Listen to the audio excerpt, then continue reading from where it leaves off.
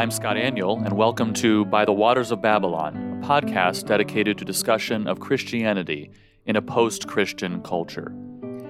What is the mission that Christ has given to us as His church? One of the most poignant statements that Jesus Himself made about our mission is found in both John 17 and John 20. In John 17, as part of Christ's high priestly prayer to His Father, He says in verse 18, "As you sent me into the world, so I have sent them into the world." Here you can see that a major theme of this high priestly prayer of Christ is what Jesus intends to be the mission of His people in the world. In this prayer, Jesus specifically defines what He wants us to do in the world as His people. So what is our mission? Well, we first have to ask what the point of comparison here is when He says, "As you have sent me, so have I sent them." He says something similar in John 20, directly addressing His apostles when He says, "As the Father sent me, even so I send you." So what's the comparison between Jesus' mission and our mission? Well, the emphasis here is upon the fact that just like Jesus was responsible to do what His Father told Him to do, so we are responsible as Christ's representatives, as His commissioned people, to do what Christ has commanded us to do. The important point here is that the comparison is not really between Christ's mission and our mission per se, but rather between the fact that just as Jesus was given a specific mission from the Father that He was supposed to accomplish, so we have been given a specific mission by the Son that we must obey. And it's important to recognize that what we have been told to do by Christ, although it is certainly related to His mission, is not the same as His mission. This is important because there are some today who argue, based on this high priestly prayer and Jesus' statement in John 20, that Jesus' mission was to redeem the world, and therefore our mission is to redeem the world, or redeem culture. And usually what they mean by redeeming culture is taking certain aspects of culture that the world uses for evil and instead using them for good. Or others insist that since Jesus healed the sick and helped the needy, then it is our mission as the church to heal people and provide for the poor. Now, there are lots of problems with that kind of thinking, but the one that's relevant for this discussion is that it fails to recognize the uniqueness of Christ's mission. Jesus healed the sick and the blind, but He did so for a specific purpose. He did so to prove that He was Messiah, not simply healing for its own sake. Jesus came to redeem the world, but that was unique to Him as Savior of the world. We as the church are never commanded to redeem anything. So let's take a moment and look at what Jesus Himself identifies as His mission in John 17, and then what He identifies as our mission as His people. Notice what Jesus says in John 17, verse 1. He says, "Father, the hour has come.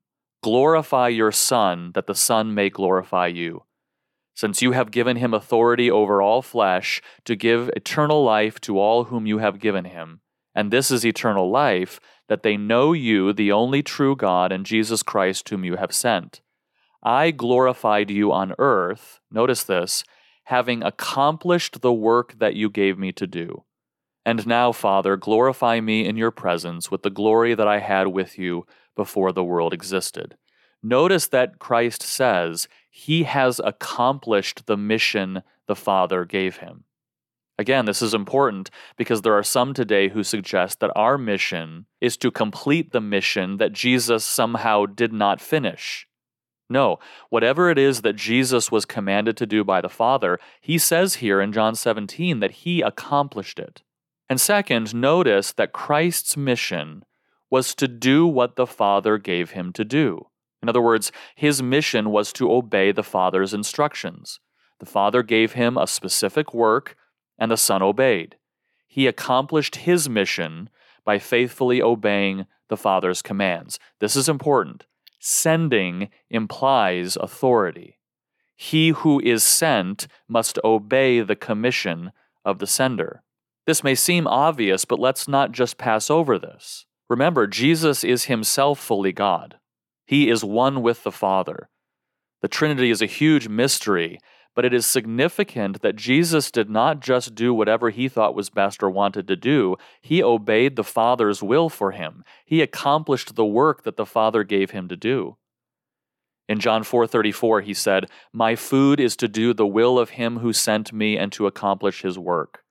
In John 5:30, he said, "I can do nothing on my own. As I hear, I judge, and my judgment is just, because I seek not my own will, but the will of him who sent me." In John 6:38, Jesus said, "For I have come down from heaven not to do my own will, but the will of him who sent me." Jesus was on earth to do what the Father commanded him. And remember, in some way that I don't pretend to understand, Jesus did not want to go to the cross. He asked the Father to take that cup away from him. But at the end of the day, he said, "Not my will, but yours be done." You see, God was not interested in creativity or ingenuity or clever methods. He was simply interested in his Son obeying his instructions and accomplishing the work he gave him to do. And then third, notice the end goal of Christ's mission. It was to glorify the Father. Jesus' mission was to glorify the Father by accomplishing the work that he was given to do by the Father. God would not have been glorified had Jesus done his own thing or created his own plan, even if he had done so with good motives. The thing most glorifying to God is obedience to his commands, because that revealed that Jesus trusted his Father's will and wisdom. And so what is that work that he had been given by the Father to do? Well, he summarizes it in verse 2, "To give eternal life to all whom the Father had given to him." Christ's mission was to redeem a people through his perfect life, his sacrifice of atonement, and his victorious resurrection. But it wasn't simply a redemption for its own sake, as verse 3 explains. It was a redemption toward the end that this redeemed people would know the only true God and Jesus Christ, his Son. The purpose of Jesus' mission was that these redeemed people would have restored communion with God that had been broken by sin, that they would worship and glorify him against whom they had rebelled. This, according to Jesus, is the definition of eternal life, communion with God for his glory. And so Jesus' mission was essentially to create worshipers out of sinners through his shed blood on the cross and his defeat of sin and death made manifest by his resurrection. This brought glory to himself and ultimately glory to God the Father. But Jesus continues in verse 6 to further explain the work that he was given to do. First, he says, he made God known. He manifested God's name. Christ displayed the glory and magnificence of the Father in ways that no one else could, because he is God. If you have seen the Son, you have seen the Father. And so through his life, his actions, his character, and ultimately his death and resurrection, Christ made God known. But he did not make God known only through his actions. Notice what he says at the end of verse 6. They, that is, those whom the Father gave to the Son, those to whom he granted eternal life, those to whom he made God known, they have kept your word. Now they know that everything that you have given me is from you, for I have given them the words that you gave me. Jesus made God known through the proclamation of God's word, and that proclamation led to belief. He says, "And they have received the word and come to know in truth that I came from you, and they have believed that you sent me." That word that Jesus proclaimed, the word that he had been given to him by the Father, was the means through which his people believed in him and trusted in him as the source of forgiveness and eternal life. It was not enough for him to accomplish atonement or make God known only through his actions. People are saved through faith, and faith comes by hearing, and hearing by the word of God. The only way his people would come to know him was through proclamation of the glorious good news of redemption made possible through the shed blood of Christ. So, how does Jesus describe his own mission? The mission of Jesus was to glorify God by accomplishing the work that he was given to do. And that work was to create worshipers by accomplishing atonement and making God known to them through his life and through the proclamation of God's word.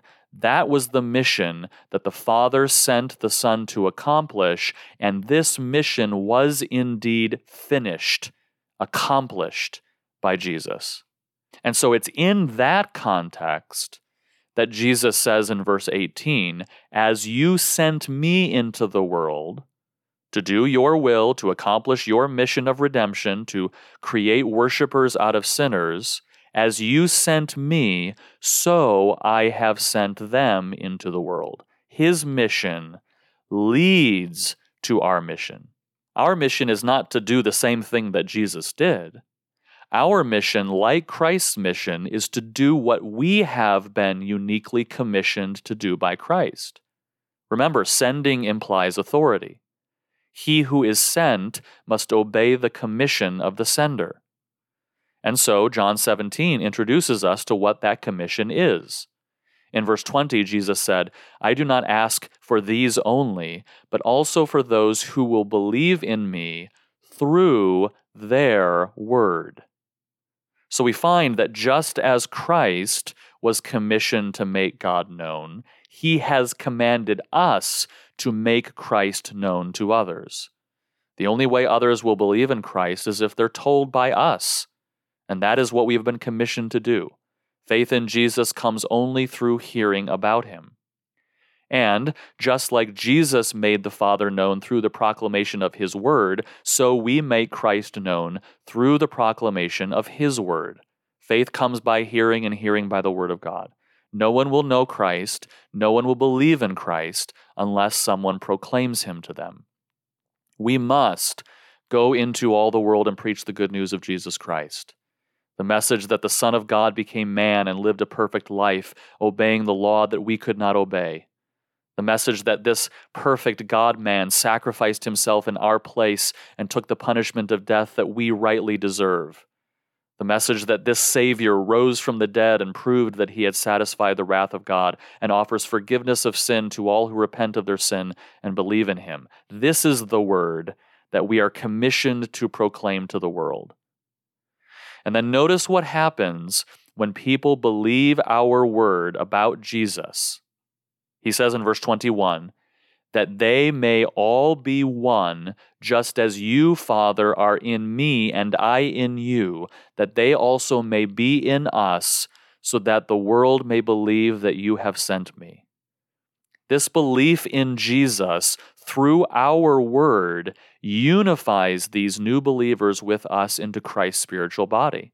And what's more, this very unity draws more people in the world to believe.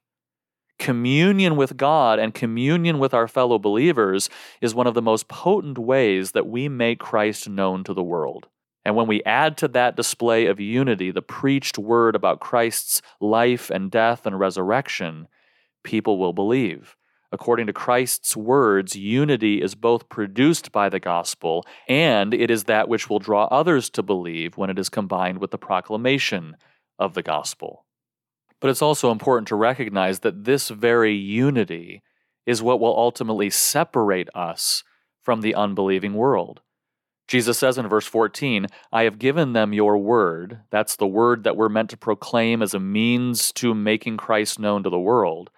"And the world has hated them because they are not of the world, just as I am not of the world." So this unity that will make Christ known to the world is a unity that separates us from the world. That may seem a bit strange. It would seem that if we want to reach the world, we should try to be as much like them as we can be. We should conform ourselves and our message as close as we can to the world so that they can relate to us and we can reach them. But that's not how Christ presents our mission. And remember, our mission is to do what he tells us to do. He says that our mission, his word, will actually cause the world to hate us. Our unity with him and with his word and with each other will set us apart from the world. According to Jesus in verses 15 and 16, we are sent into the world. He doesn't want to remove us from the world because he wants us to make him known to the world. But even though we are sent into the world, we are not of the world because he is not of the world. In other words, we don't share the world's values. We don't share the world's loves. We do not conform to the world, even in our noble desire to reach the world. So our unity is not, as many would claim today, a watering down of the truth or a conformity to the behavior of this world or a minimizing of doctrine so that we can all get along and reach the world. On the contrary, our unity is with God and with Christ and with one another, and it is based on being distinct from the world and set apart by the truth of the Word. So this is what we have been commissioned by Christ to do. Just as Christ had to obey his Father's will for him, so Christ calls us, his followers, to accomplish the mission that he has given to us. And that mission is to make him known to the world. We do that through the proclamation of the Word and through a display of unity with each other in the church that is set apart from the world by the truth of his Word. And we do this not for its own sake, but so that we can draw more and more people into the fellowship and worship and glory of God and in union with us in the church in order to bring him all honor and glory. This is our mission as individual Christians, but more importantly, this is the mission of the church. Christ gave this directive to his apostles, and those apostles, as the foundation of the church, extend that directive to us as his church today. Churches today are so distracted by many different things that they say are part of their mission, but that actually draw their attention away from that which they are actually commissioned by Christ to do. They may be doing other things for good motives.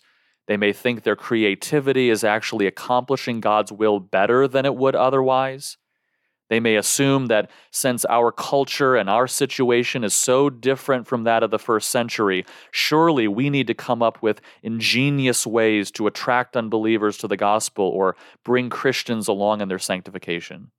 But when Christ said to the early founders of the church, "As the Father has sent me, even so I am sending you," what he was saying is that we as a church cannot call something our mission unless it is something that he has explicitly given for us to do.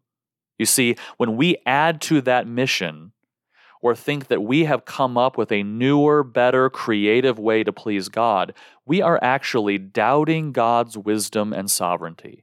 We are implying that when Jesus gave us our mission, he didn't anticipate our situation or culture, but he did. The mission Jesus has given us is enough, and it is our responsibility as his body to accomplish the work that he has given us to do. And what is that work? What is our mission? I love how Kevin DeYoung and Greg Gilbert articulate the church's mission in their book, which I highly recommend, What is the Mission of the Church? They say this: the mission of the church is to go into the world and make disciples by declaring the gospel of Jesus Christ in the power of the Spirit and gathering these disciples into churches, that they might worship the Lord and obey his commands now and in eternity to the glory of God the Father. Let us commit once again, as individual Christians and as churches, to obey Christ's commission to us to make him known by preaching the gospel to all creation, so that we all might be drawn in communion with God and with each other for the glory of God the Father and his Son, Jesus Christ. Thank you for listening to By the Waters of Babylon. Please subscribe on Apple Podcasts or other podcasting services, and if you enjoy the podcast, please give us a rating. You can find me on Twitter at twitter.com/ScottAniel. I blog at religiousaffections.org, and for articles, audio, and speaking itinerary, visit scottaniel.com. Join me next time as we discuss issues related to Christianity in a post-Christian culture.